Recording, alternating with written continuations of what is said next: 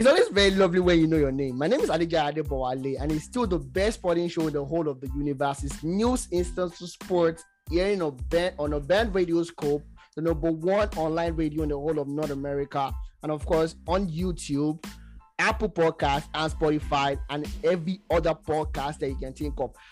My name is Adija Adeboy. Like I said, my name is not it's not changing. It has not changed. Agashi will be probably before the end of the show. I'll have Kachi with me. Hopefully Olawale as well. But all things being equal, it's just going to be me today. So you got to roll with me, and you have to stand with me. So I'm going to be jumping straight into the basketball world right now, what we have the Game 7 coming up. Game 7. Everybody thought we're not going to get here. The Boston had their fate in their hand. Game 6, back at the TD Arena, on top, and we're supposed to take it up. Had a shorty game, so to speak, rallied themselves back in the fourth quarter, got back to 97-97, and no thanks to Jaylen Brown, we are here on game number 7. Game 7, Boston Heat, happening at Heat home. Live in Miami, later on Sunday night. Whatever, tonight. Anyways. Tonight. But of course, it's going to be a very good one. And just a short snippet into what we're expecting for this game. A short snippet to what we're expecting for this game. We know it's going to be so difficult, but all the odds are in favor of the Heat. I want the Boston Celtics to win, but something just tells me that Heat are going to take this. Over the course of the season, the Heat has played. They both played 100 games. Realistically speaking, the Heat have had 64 wins, 35 losses, while on the path of this is going to be the 100 games. So they played 99 games each right now. On the path of the Boston Celtics, they played 99 as well, win 62 and 37 being lost. That's some terrific statistics to put out there for both teams. So we're looking at it, and like Kachi will tell you, Kachi's going to tell you that whoever wins the East is going to win the NBA Finals. I don't think so. I think the Golden State Warriors are going to win. Anyways, but that's discussion for another day, practically. And of course, this is the first time they're meeting since 2012 for Game 7, in which the Heat won. So you see when I told you that Heat have the history in favor of them. So fingers crossed, guys. We're going to be looking at so many odds in favor of the Heat. And of course, should be told, if Jaylen Brown comes back with the same attitude, and funny enough, in Game 6, they dropped all their features. They were on like 89% or 90% before the mess up by Jaylen Brown. You see, Tatum is not dropping the points that we're expecting to drop. I think in Game 6, he dropped like 23 points or 27 points, which is low compared to his usual statistics. So for the Boston to do anything tonight, Game 7, they need to put on a show. And of course, Jason is going to be the number one that needs to put up a show. And in Game 6, another thing I was noticing in Game 6 is the fact that Alford did not come to the party. Pretty much. He did not come to the party pretty much. I think on the night he dropped less than 10 points, which statistically looking at it, he has been a major juggernaut for the Celtics in the series. And a couple of weeks ago, we had a COVID scare for him. I don't know whether that is part of what he's playing on his side, and we're seeing this. But for the Boston Celtics to do something tonight, he has to come to the party.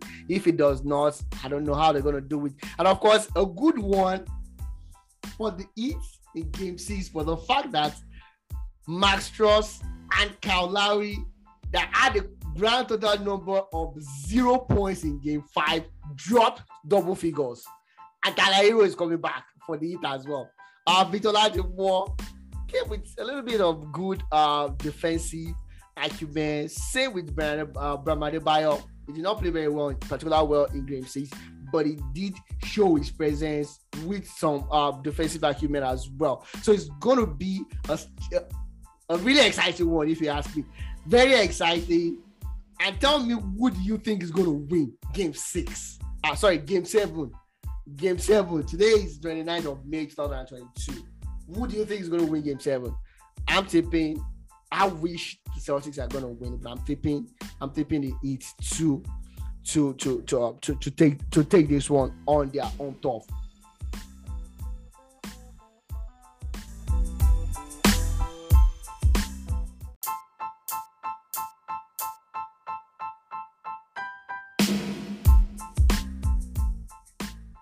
Yeah, so basically jumping into the boxing world right now, which is a crazy punch. I felt the punch was not intended.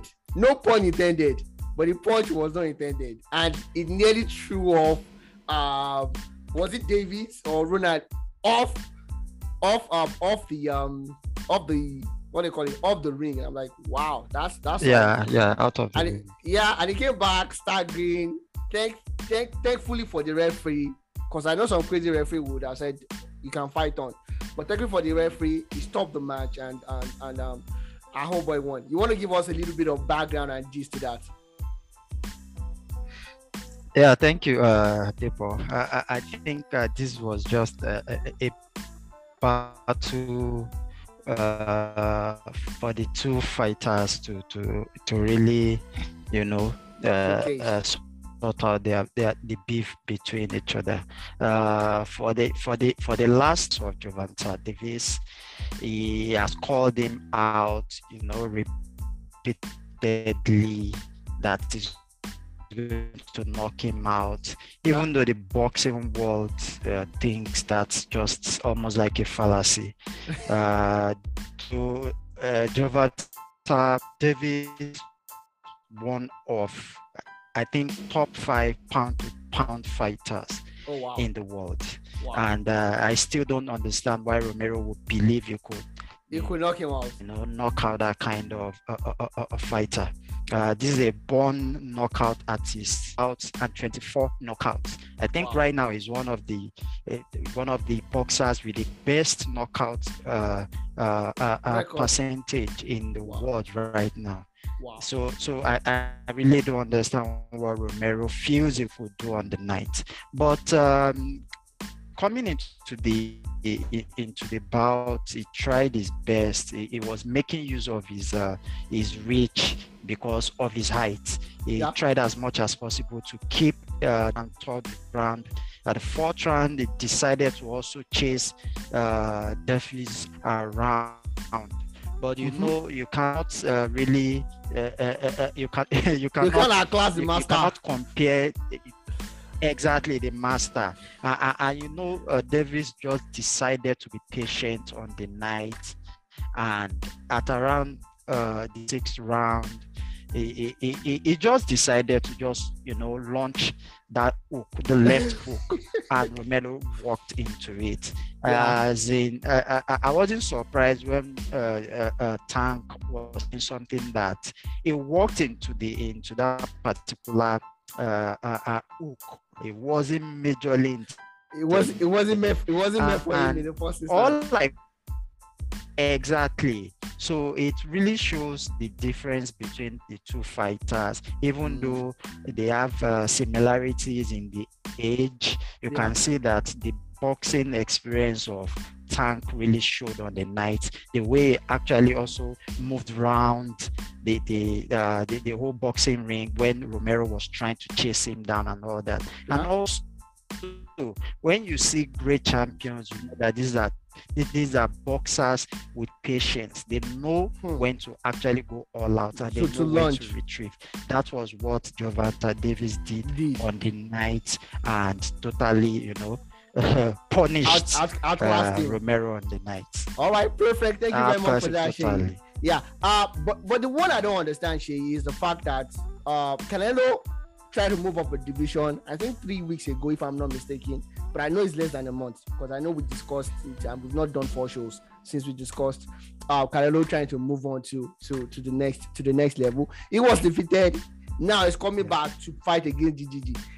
So my first question is, apart from the fact that I feel he's probably going to win GGG, So that's not my question. That's not my first question.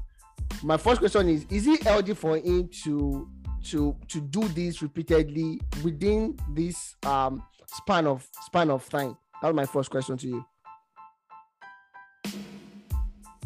Yeah, I think your question and your what you're thinking is quite valid. It's not actually easy for boxers to jump weight divisions like that, especially the 3 weeks fight we were talking about is light heavyweight. Exactly. That is over, and right now he has to go lower. Yeah, unless probably he agrees with GGG for GGG to come to super middleweight to fight at that particular weight what's it called, category. But the weight division, the skill is there, the experience is there for him. He feels to take on and conquer.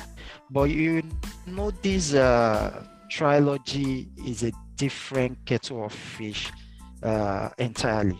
These guys have fought each other twice. Very close fights, as in very, very close fights. The first one ended in a draw. The second one ended in split decisions. Quite close fights. So these are two fighters we really cannot separate. We still believe that they are both, we still believe they are both on the same level. To some people, even though we want to believe that Canelo is a little bit above him because of what he has achieved over the years. He has unified super middleweight division, and and even some of these divisions, he has belts that is still there for him. But I think this is a fight for legacy. And that's just the summary of it. I think between these two fighters, this will be another great fight after Manny Pacquiao and Mayweather. Especially in that division, that category. So we'll be looking up. We'll be looking ahead for this for the build up of the fight. I know there's been a lot of strong words between both fighters, which is so. What is your head telling you, and what is your head telling you, and what is your heart telling you? What do you think is going to win? I know. Goodness. Me, I'm going to Canelo. I'm not the best boxing expert, but you are, so you probably see something I don't. So what's your head telling you and what's your heart telling you? I actually want to wait till a little bit of maybe like few weeks to the fight before I'll have to throw in my heart to one side of the ring, and I have my reasons. I want to see the preparation of both fighters. I want to see the build up. I want to see the training camp. I want to see what they're trying to do, something different that exactly either Canelo or either GGG is trying to do. Then by that time I'll be ready to make my predictions. Okay. Thank you. You are not like Olawale. Olawale is the one that is always sitting on the fence. Anyways, we move to the tennis world where we have Felix Auger actually did Canada proud. Chew his heart at Rafael Nadal, and the game ends 6-3 in favor, 6-3, 6-3, 6-2, 6-3, then 6-3. Nadal winning 3 sets, while Auger actually won 2 sets, which is the first and the fourth set. And Alexander Zverev did a smart one, straight set, defeating Benoit Zapata, Morales 7-6, 7-5, 6-3. Novak Djokovic did the same as well, straight set against Diego Schwartzman, 6-1, 6-3, 6-3. While Khachanov is currently being defeated by Carlos Alcaraz right now. Alcaraz winning the 4th set 6-1, 6-3, and currently leading the 3rd set 3-2. So this is my question, Shay. This is a very good matchup. We have Rafael Nadal, Carlos Alcaraz, who for me strangely is the favorite for this French Open. I'll tell you that for free. Alexander Zverev and Novak Djokovic. Novak, I think Novak won the last French Open, if I'm not mistaken. So he's trying to defend his crown. Nadal had his own injury troubles before the tournament, which you can see in the way he plays right now. Right? Alexander Zverev, we know what he's capable of doing. He's as erratic as he is, we know what he's capable of doing. And Carlos Alcaraz, who I think is going to win. But where's your edge right now for this French Open, for the matchup? Honestly, I know it's interesting times. It is, and it is. And guess what? The predictions for this particular tournament is turning out the way they predicted. I mean, and for the men's category, before you go ahead, we still have Marin Cilic, Daniil Medvedev, Andrei Rublev, Yannick Sinner, Stefanos Tsitsipas, Carlos Ruud, and Ugo Rune still in the running for this. So what are you thinking now? What do you think is gonna happen? Yeah.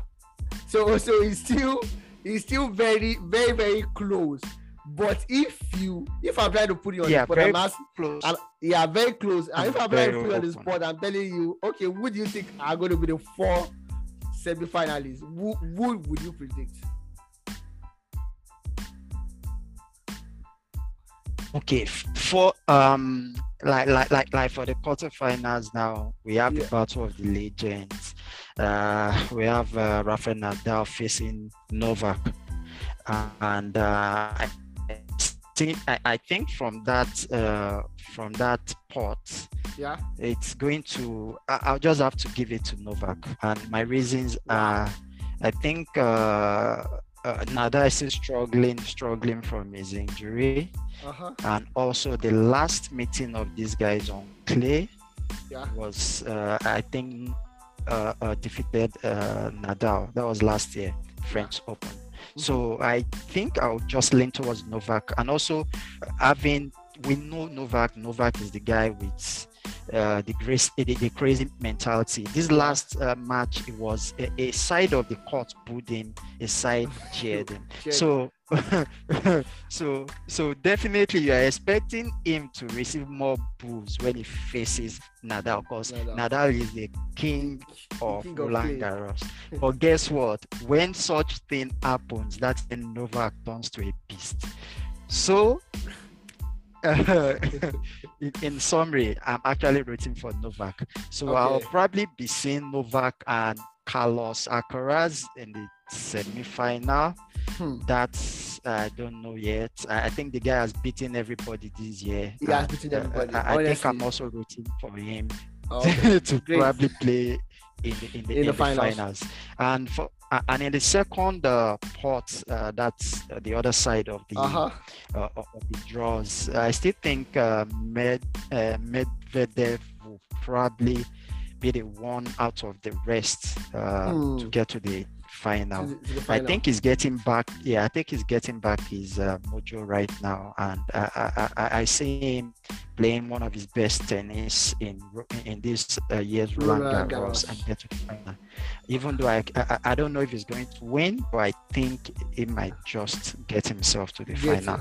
Okay, all right, perfect. And of course, for on the women's side, all the women angle of things, we still have couple of kids on the block doing that thingy. I'm just gonna give you a rundown of that. Because Swiatek, who is the world number 1 right now, still in contention. Steven Snow is still in contention as well. Gogokov, Korikov, Guov is in contention as well. I don't know. I'm just thinking out loud. Who's actually going to stop? I guess Swiatek. Swiatek. Thank you very much. Swiatek. Yeah, Swiatek. Who's going to stop her from winning this French Open? I'm looking at it and I cannot see anybody. Lena Fernandez, Martina Trevisan. I'm looking at it and I really don't see anybody. What's your own opinion about that? Do you think anybody will be able to stop Iga right now? Debo, I think the person I was actually tipping to give Swiatek a run for money got dumped out in the last round. Talking about Zabalenka, because of approach towards game. Saying yes, round the court to wear her down. Right now, I don't know if the likes of Sloane Stephens, they are both playing in the same in the same port. So together. Yeah. So one has to go through. Yeah, one has to go through. One has to go through.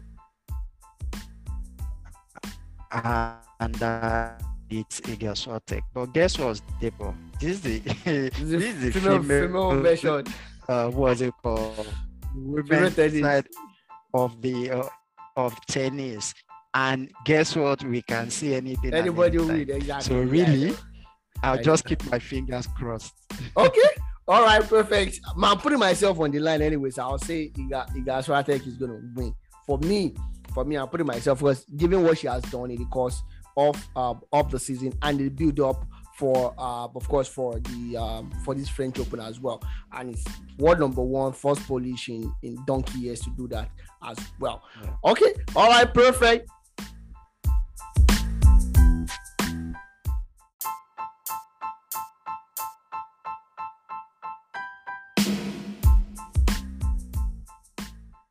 Yeah, so back to the footballing world, and the runaway Olawale is here anyway. So that way we've not seen him before now, but it's back now. We'll be analyzing basically the Champions League.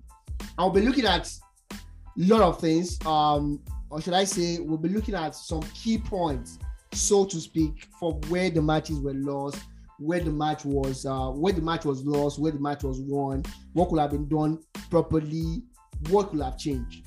Olawale, I'm going to start and jump right into the bat with you on this. And for most listeners that missed the IG Live, I told you, and I asked you this question on the IG Live, I said it's worrisome the fact that Pool have played two finals in the course of the season against Chelsea, and they scored a grand total number of 0 goals. And I believe your reply, I don't know if it was a reply, whether it was Boyega's or Kachi's reply was because against Chelsea. And they played Chelsea 4 times in the course of, and it's not lack of creation of chances that made them score a grand total number of 0 goals. That answer, do you have a change right now after the Champions League final? No, not at all. I think the two games are pretty. I still probably stand by the what I said during the IG Live yesterday, that Chelsea seems to. It's a bit of a matchup thing when Liverpool played against Chelsea. I think what happened yesterday, I don't think was any reflection of the way Liverpool probably played in those two finals. I think they were two complete things entirely. So, especially the final against Chelsea in the FA Cup, where I think their performance was a bit not up to it. I just felt that doesn't really impact on what we saw yesterday. And it's not, and you don't think it's more of like a mental block or mental issue, not even tactically right now. No. See, I don't think it has anything to do with a mental thing. Like, if you say the first 45 minutes, based whatever everybody anticipated was what we actually saw. The only difference was the goal. They couldn't score a goal. I think I don't want to be like. I think the Liverpool team, the starting lineup was probably what everybody expected. Yeah, and we all felt Luis Diaz was going to have a very big impact. I just think having after the match, having reflected on the match entirely, I just felt probably Firmino could have probably made a difference if he had probably started, or let me say, if he was introduced earlier than, what do you call it? Earlier than probably when it was a go down. So I think that was the only thing I just observed, because one thing Firmino adds to that Liverpool team is, in that his first 9 position, he had a bit of creativity, a bit of number 10 play. It makes it easier for Salah and Mane to Mane, and I think we tend to like underrate his impact based on, and this year it all boils down to goals. Because of his numbers in terms of goals and we tend to overlook what it brings to the team in the way it drags centre backs out of their position. So I think that was just the only thing I would probably look at and say, okay, and which I don't think I'll blame Jurgen Klopp for that. Looking at Luis Diaz's performance so far this season, you can't, and with the injury history of Firmino, you can't probably blame him for going with the front three. Okay. All right, perfect. Thank you very much for that. And looking at where Jurgen actually got it wrong. And I'm sacrosanct. I'm not going to change what I said about this. And it's the fact that the pre-game preparation was poor. And this is why I say so. Everybody knows what Carlo would do. Carlo was going to play Valverde on the right-hand side to nullify whoever is playing, bombarding or the surrounding wing back of Liverpool. Their only attacking threats will come from Vinicius Junior and Benzema. Basically, Valverde is going to play more as a defensive wing back more than an attacking player joining the front three, evidently. And number two point is the fact that Klopp did not arrange for these things.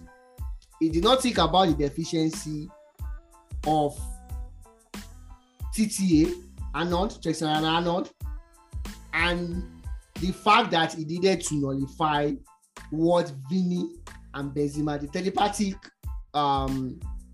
telepathic sync between Benzema and Vini, how to stop it, and his in-game management as well. Why would Jurgen remove Luis Diaz, who happens to be the only player running at defenders at the 64th minute? And I told the people that watched the game together, I said, this is a rookie mistake. I would expect someone like Ole Gunnar Solskjaer to do. Because what Jurgen did yesterday was just a replica of what Ole did earlier in the season against Everton. United were not playing fantastically well, but they were playing pretty well. And he removed the goal scorer, who happens to be Antonio Martial, to bring in Ronaldo at that point when it was not needed. And I was not expecting that kind of rookie mistake. And if he wanted to do that, Thiago Alcantara does not look fit to me. Jordan Anderson, I don't know what he was doing on the field yesterday. Fabinho is his best defensive midfielder in the world right now. So I would not even touch him. He's untouchable. But those two guys were not doing what is expected of them. So those are the mistakes I think I figured out. Now I want to hear where you think Jurgen actually missed it in your own perspective. In my own perspective, I think I've tried as much as possible not to overreact based on the results. Probably I look at it, none of the two managers probably did anything different. I don't think even Ancelotti did anything exceptional, or let me say something different from what we are expecting from him. We said it yesterday that we'll probably not go with Asensio, we'll probably go with Valverde to probably add a bit of thing into to the midfield. Yeah, very predictable. Jurgen Klopp didn't do anything different too. I think my concern yesterday going to the match was, okay, I know Liverpool will leave a lot of space behind. My concern was the efficiency of the Madrid attack. But take a look at it. People at that, how many chances did they concede to Madrid prior to that goal? Probably 2 or 3, and that was up to 60-something minutes, which I don't think it's a bad amount of chances to concede. And looking at the goal itself, it was like a pass to Vinicius. It was like a pass to Vinicius. It was more of like a shot going wide, but but you have to like give Vinicius, what do you call it? Credit. Kudos to credit for at least anticipating a ball dropping into that position. Yeah. And for Titi, I think he had a very good game against Vinicius yesterday. Bar the goal, I don't think Vinicius really did anything exceptional over there. I think he balanced, what do you call it? His positioning throughout the game. There were times where you call it, it wasn't really going that, what do you call it? It wasn't bombarding forward. Like traditionally. Vini was keeping him back. Well, traditionally, like you would have expected, and which is probably a bit of adjustment to what we normally think they would do. So for me, I just think it's a matter of sometimes what if demanding shots in the first half that Thibaut Courtois just probably had one of those exceptional performance whereby it's also like nobody's going to beat him on this day. He has had that like the entirety of the campaign anyways. Yeah, because number one, that ball could have probably he stopped that shot as he put the ball to his back. It could have been an own goal. That could have hit him by the back. Yeah, and gone back in and become an own goal. You understand? So I'm not taking anything away from Madrid. What I'm saying is that I don't think in terms of Titi's positioning, and if you look at Titi was focused more on the ball, which is traditionally what you would do. When there is a square play coming from either side, nobody goes after the player. You look after the ball. It is natural instinct. Mm-hmm. You will not leave the ball alone.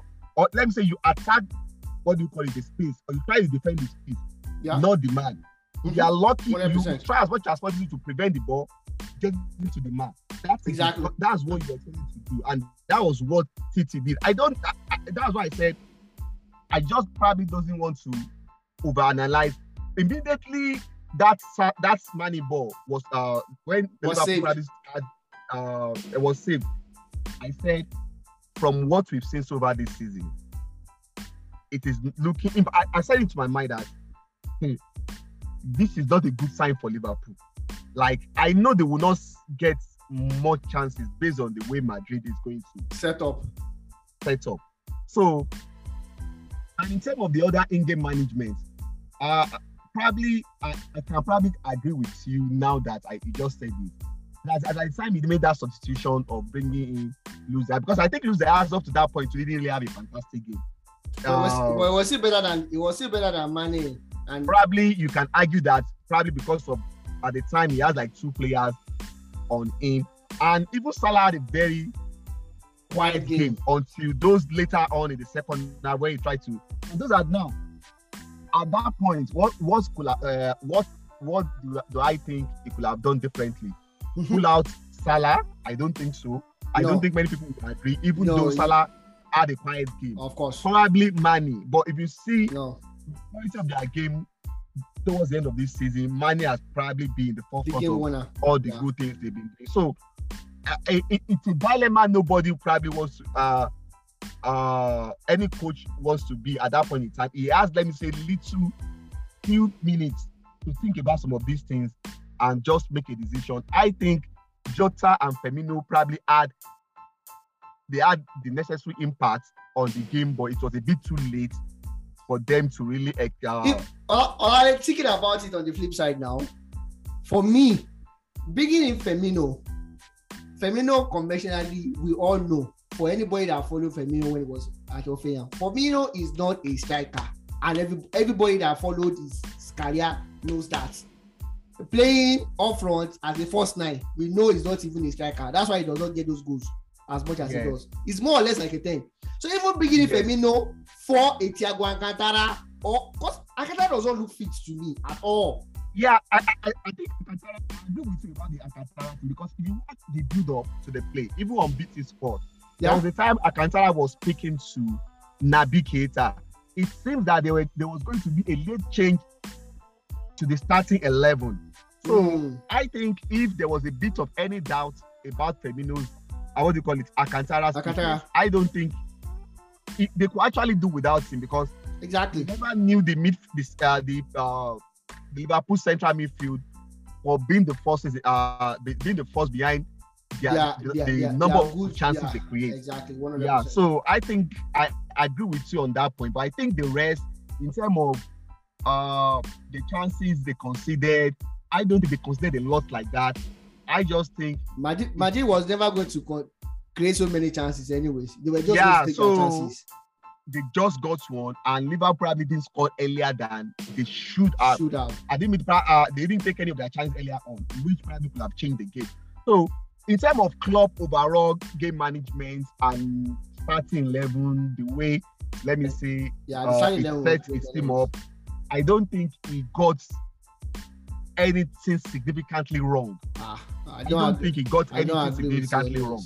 Honestly, I don't think he got anything significant, because I don't think Alexander Arnold had a bad game. No, he did not. Yeah. And I don't think I can even blame him for the goal, no matter what anybody would tell me.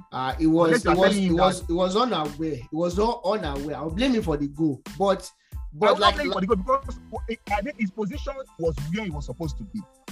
So someone because said, if you look at it, the ball was a counter attack. Robertson was already off. Robertson has already been taken off. Now, I think either Van Dijk or Konat has already moved towards that left side. Mm-hmm. And by default, Alexander Arnold will move towards the middle to make the center pair. It is not left for either of the three midfielders of Salah to cover for him from that side. It is just something very natural that has happened, because they've already taken up Robertson. So he was looking at his back. He actually saw Vini, but that is not what you would do as a footballer. You will not be chasing Vini, because if you start with Vini, he will create another chance for Benzema. Benzema in the middle. So it's just a normal, let me say 4 over. I think Madrid at that point, they created the overload for Liverpool to exploit. To exploit against Liverpool. It was already a mismatch, like a 5 against 3 situation. So I won't really blame him, and I just think it was just one of those games. I think, like I said before, that even though I think Liverpool win, I said I would never be surprised if Madrid eventually won. Next time, Olale, listen to me. What I tell you, Madrid was going to win. Just listen to me. Just take my word for it. I think them winning, like I said, Madrid winning for me is just beyond.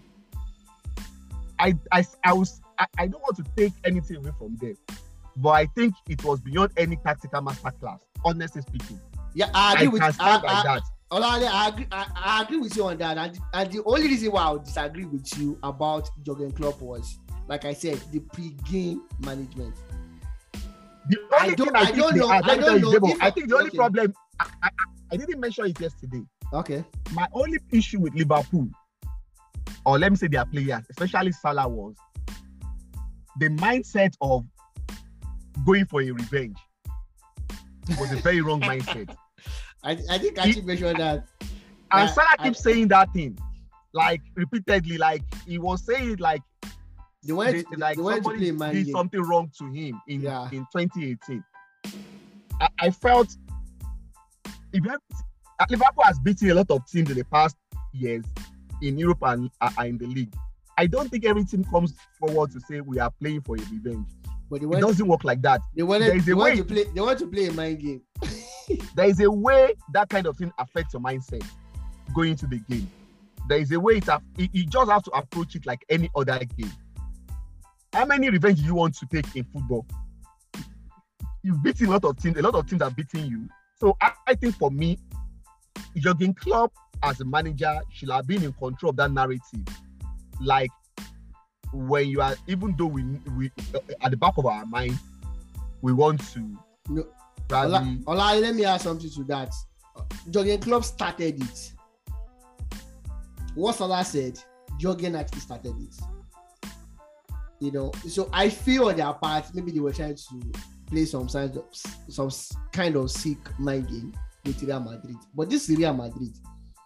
And the only reason, just before we go on to other things, the only reason why I would disagree with you on this is, and both of us agree on this, is the fact that we know what Carlo was going to do. We know it. If I was jogging club, I would. Me, I think I'll prepare for it. For me, you know, I still don't think it's not a major issue on part of the other. I think the only thing I'll probably blame him. Yeah, can you come a little bit forward, Jack? I think the only thing I'll probably blame him for was that Benzema goal that was ruled out in the first half will have been a warning sign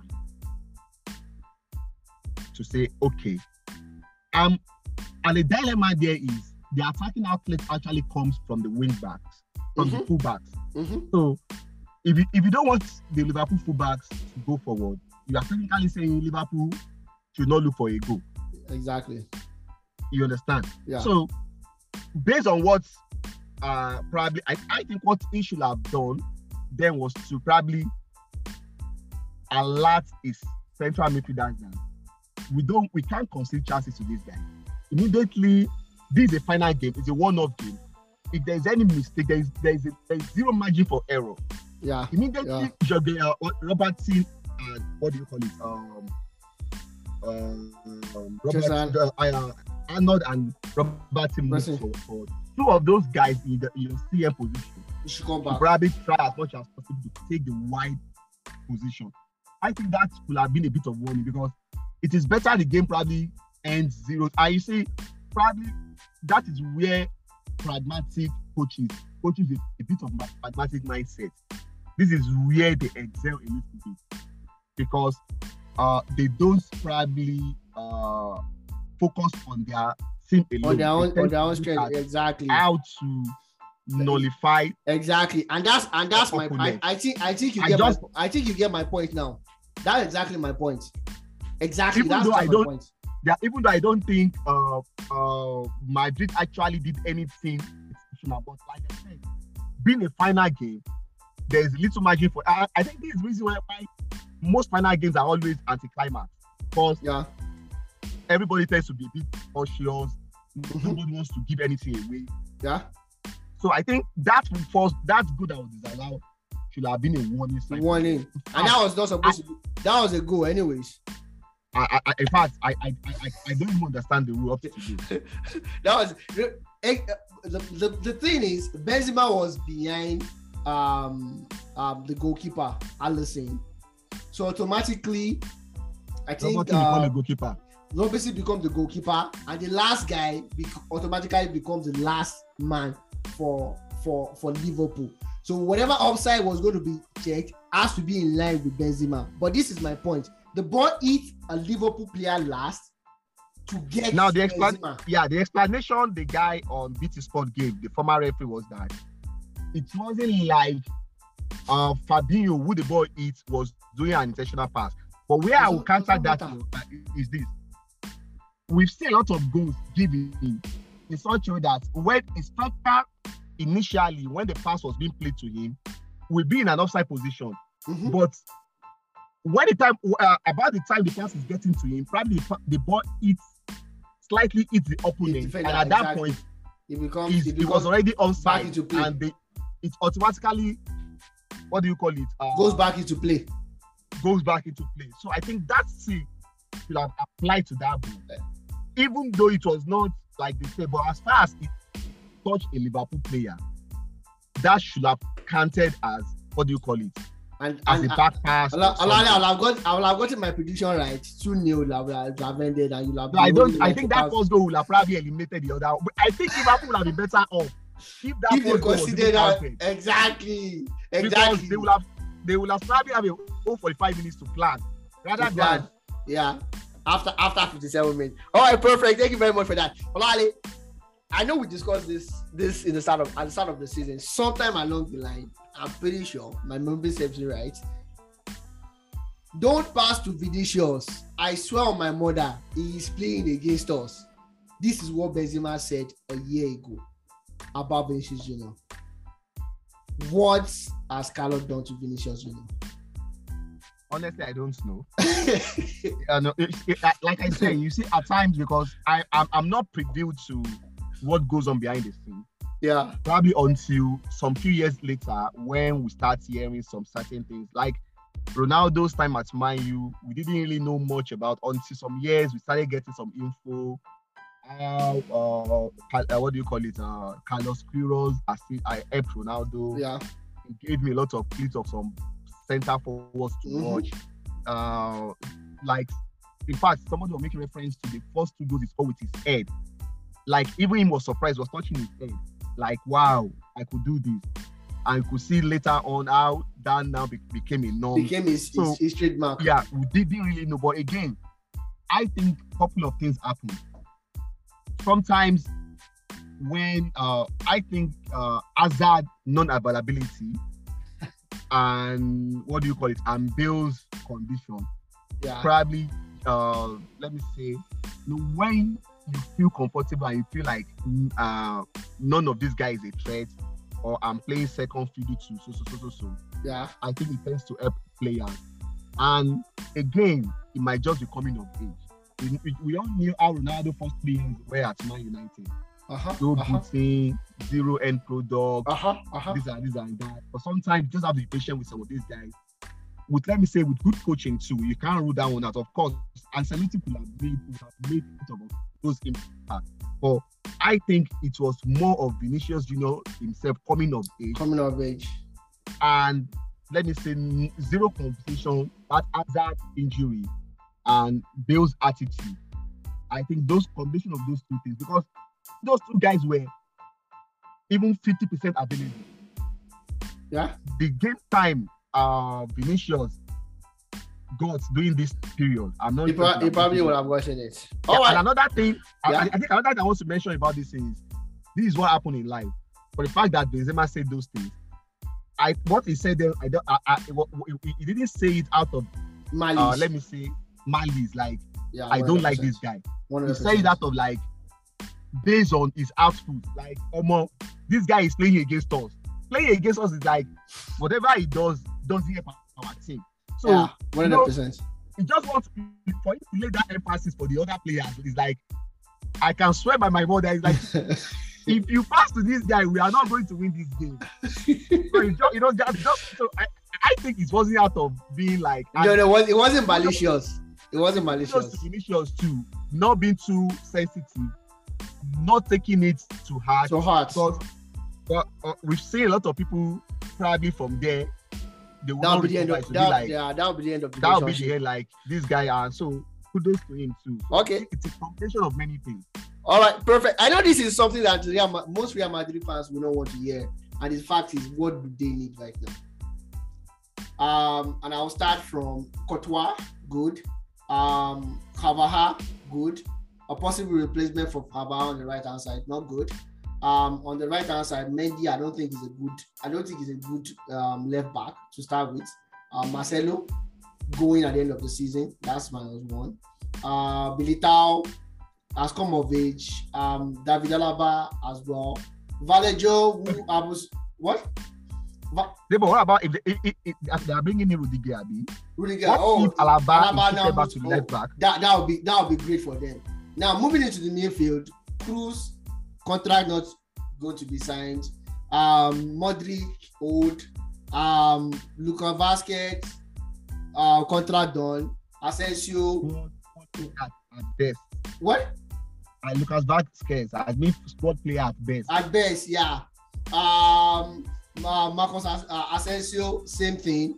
1 year left, probably going to be moved to Liverpool. Benzema, old. Gareth Bale, leaving. Eden Hazard, not fit. That leaves it to basically Valverde, good. Eduardo Camavinga, good. Ceballos, not good enough for Real Madrid. Rodrigo, squad player at best, if you ask me. It's probably going to start for Real Madrid. And of course, who else? The Jovic, the Serbian We've never guy. seen that guy. Yeah, We've never seen him. Exactly. It's not good enough. Now, that creates a big lacuna for Real Madrid, if you ask me. And like the question you asked yesterday, that have they overachieved? That's going to be a big problem for them. Because there is fans' expectation. Their president being erratic will think, oh, okay, we've done it this year, we could probably do it next year. But now they need at least 6 to 7 players. Olali, what's the way for all Real Madrid right now? Given what I've said now, and looking at their outfield players. Come a little bit closer, Olali. Come a little bit closer. Let me take you back to August when the season was about to start. Even the most bullish Madrid stars never predicted this kind of end to the season. Yeah. Atletico Madrid were being a positive and progressive. Okay. Like, I think when August realized all these things, that if Atletico Madrid actually, this is their best chance to probably win the league back to back. Yeah. Because Madrid and Barcelona are nowhere to be found. Yeah. Both teams were supposed to be on a rebuilding phase. 100%. And we even said if there was any team that is likely to get out of the rebuilding phase first, it should be Barcelona, not even Madrid. But we knew that, and the reason why they went for Carlo Ancelotti at this point in time is because of that rebuilding process. They need somebody who can help them just get the best out of the guys. So even if they have not won that yesterday's game, I'm still sure the impact of the season they've had so far will negatively affect whatever they will do next season. Now, the good thing is this will help them in attracting players. That's just the only thing. But looking at the way the squad is, they've overachieved. I think even the run alone will take a bit of toll on people like Modric. Kroos is going to leave anyways. So I think there's going to be a lot of turmoil next season because expectation will be high. And I don't see them replicating up to that expectation. This is just an exceptional season. This is one of those. I'm not saying the Madrid team is not good, but this is one of those seasons that you look at and you say, at the back of their mind, the Madrid stars, even the players themselves, they never expected themselves to have achieved what they did. And looking at the loopholes you've just pointed out in that whole spectrum of guys that are expected to leave and so on and so forth. How they will balance for those things is going to take a bit of monstrous money to spend, money and skill from Florentino Perez to probably bring them back, because even the La Liga, I don't know if Barcelona is going to come up with, but I expect them to be a bit even better than what we've seen this season. What we've seen this season. Yeah. Given what Xavi did since he came back, yes, it's going to be. I know Ancelotti. He's more of a top manager than exactly 100%. 100%. He's more. His style and the way he coaches is more suited to more cup games, and I don't think he has that obsession to motivate players to be consistent over time, year after year in the league, like Pep Guardiola or if Alex Ferguson can do. Yeah, those ones are beyond the coaching. What they have is that obsession to motivate players, and like we have to do this. Winning the league, let me tell you, actually exhausting. It is. It is something like if you can't keep yourself motivated, winning this year, you can just give up the following year. Yeah. I agree with you totally. Olale, just before we go, Mario, I'm not going to call him the name that we call him behind closed doors, so I don't get sued. Mario has done it again. Won the league, the Champions League, the Europa Cup, and the Europa Conference Cup. The first coach in the history of the game to do that.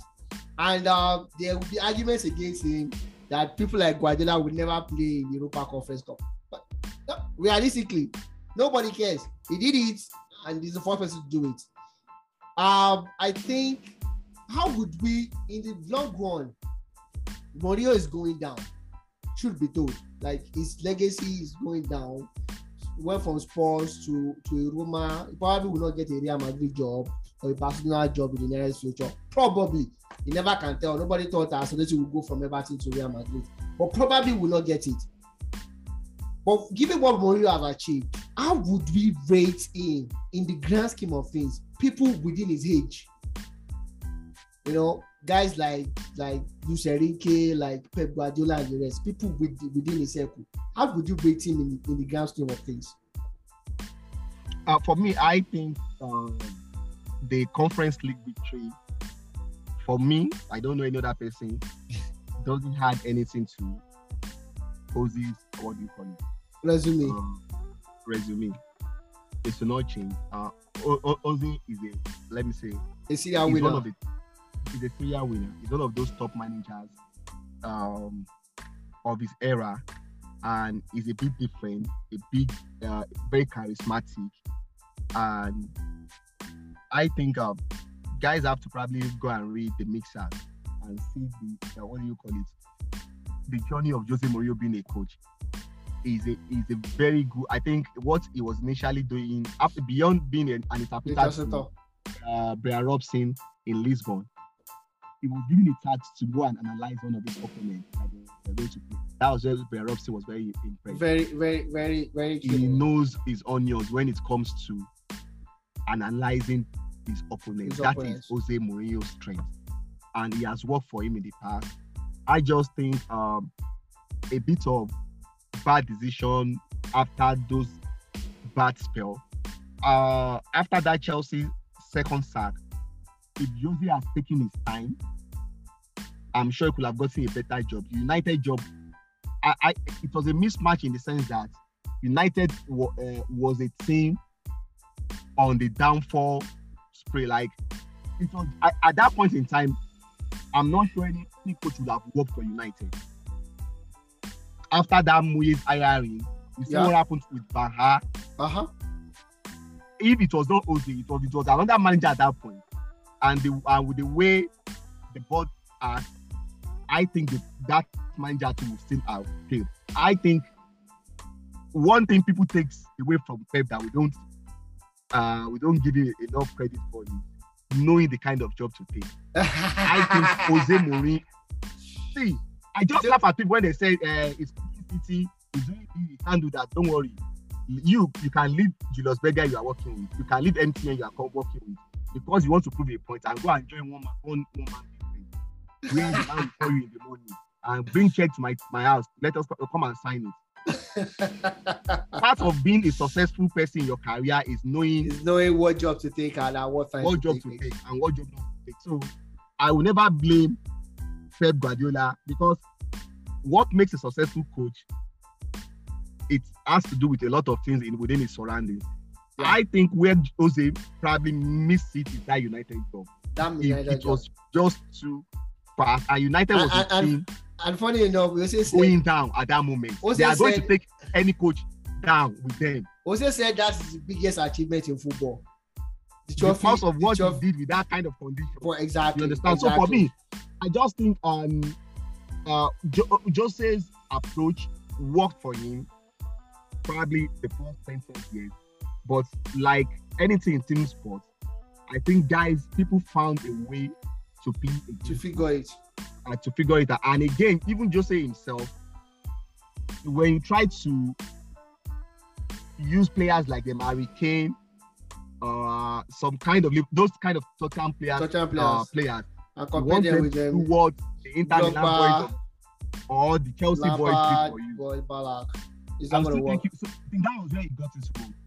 His inability to adjust to those present players he has, trying to still reminisce to what those Jastokovic did for them. Yeah. I think that was where he got it. But again, you can't success away from it. All right. Before we leave him, let me just take that. And I can't hear you very well. You need to come a little bit closer. Yeah. There's something I've always said about Carlo Ancelotti. It's not something let me say. I've been saying it before. If you read the mixer, even though Jose was successful at Chelsea, one of the issue Roman had was this: Roman felt like they were not dominating enough. He wants that dominance, the kind of play that is Arsenal team, that of the Arsenal team, that Barcelona team. Yes, he knew they were successful, but people did not raise their style. Now that was what led him to go for Carlo Ancelotti. Because when he saw that Milan team that Ancelotti assembled, he fell in love with what he did. But one thing he did not know was this. He did not look at the teams Carlo Ancelotti coached right before coming to Milan.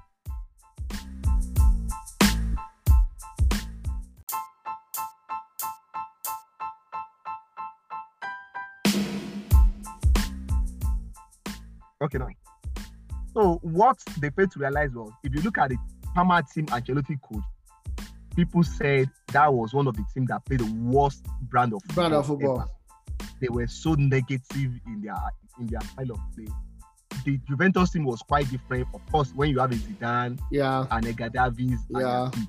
But what I'm trying to say in summary is this: Ancelotti has been that kind of coach who could easily adjust to whatever any he material has. You offer, you give to him. Unlike, let me say, the Pep and the club, who are too obsessed with their philosophy. They need to get their own kind of player. Their own kind of player. Carlo is the kind of coach you can bring in and you say, okay, this is what you have. He will probably figure out the best formation, the style that suits those players, rather than trying to force them to play a particular formation. And that is why I've always, prior to this, I remember when Madrid won the Champions in 2014, I told somebody that Carlo Ancelotti is arguably one of the best tacticians when it comes to tactical coach, getting the best out of players. He is for me, in this generation that I've seen, I think he's the best because of his flexibility. I think Pep is the best when you have a group of technical players who are very technical. If you want to get the best out of them, give the job to Pep. He's going to mold them to what you don't expect. For all round, just anyhow players, mixture of this and that, just look for Carlo Ancelotti. He did with that. He did that with Everton anyways. When Lampard was struggling at Chelsea, I normally make this joke on the show that Lampard should call Carlo Ancelotti. Is at Everton. If there's any, when Lampard was struggling to fit in Havertz, he couldn't know how to get the best and getting the balance with his defense and midfield. You know, I always do that joke that just call Carlo Ancelotti and he's going to tell you how to get the best out of them. All right, perfect. Thank you very much, Lale, for that. That's the wrap and that's the show for us today. I hope you enjoy us. Please like, share our videos. We're enjoying the streaming that you guys are doing for us right now. We just want more. We need them more as we go together. Have a wonderful sport.